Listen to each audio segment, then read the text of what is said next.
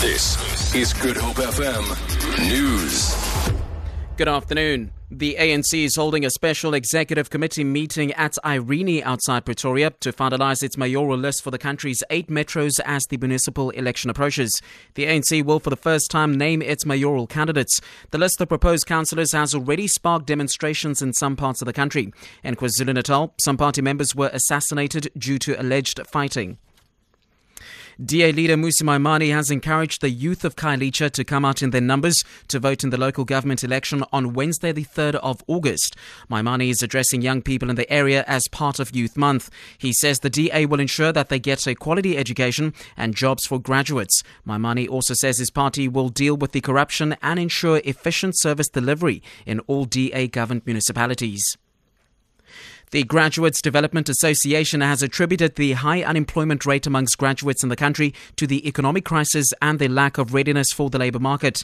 According to a recent report, the unemployment rate in the country increased to 26.7% in 3 months this year from 24.5% in the previous quarter.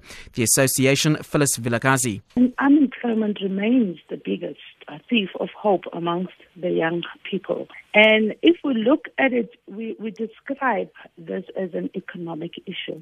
The youth that is unemployed, they come in with a mindset that they have a qualification, and this qualification should then enable them to be able to be employed. Because we've actually identified that most of them, much as it is an economic issue, they are not ready to go out there and market themselves. And finally, Russian President Vladimir Putin says the mistakes of the individual Russian athletes should not be blamed on the entire country. It was reporting to an announcement that the Russian athletics team remain banned from international competitions, including the 2016 Olympics in Rio. The International Association of Athletics Federation has decided not to lift the suspension imposed after accusations of state-sponsored doping. Putin elaborates. Of course it's unjust. Responsibility should always be attributed to an individual. If a member of your family has committed a crime, would it be fair to hold the whole family liable, including you? That's not how it's done. The people who have nothing to do with violations, why should they suffer because of the others?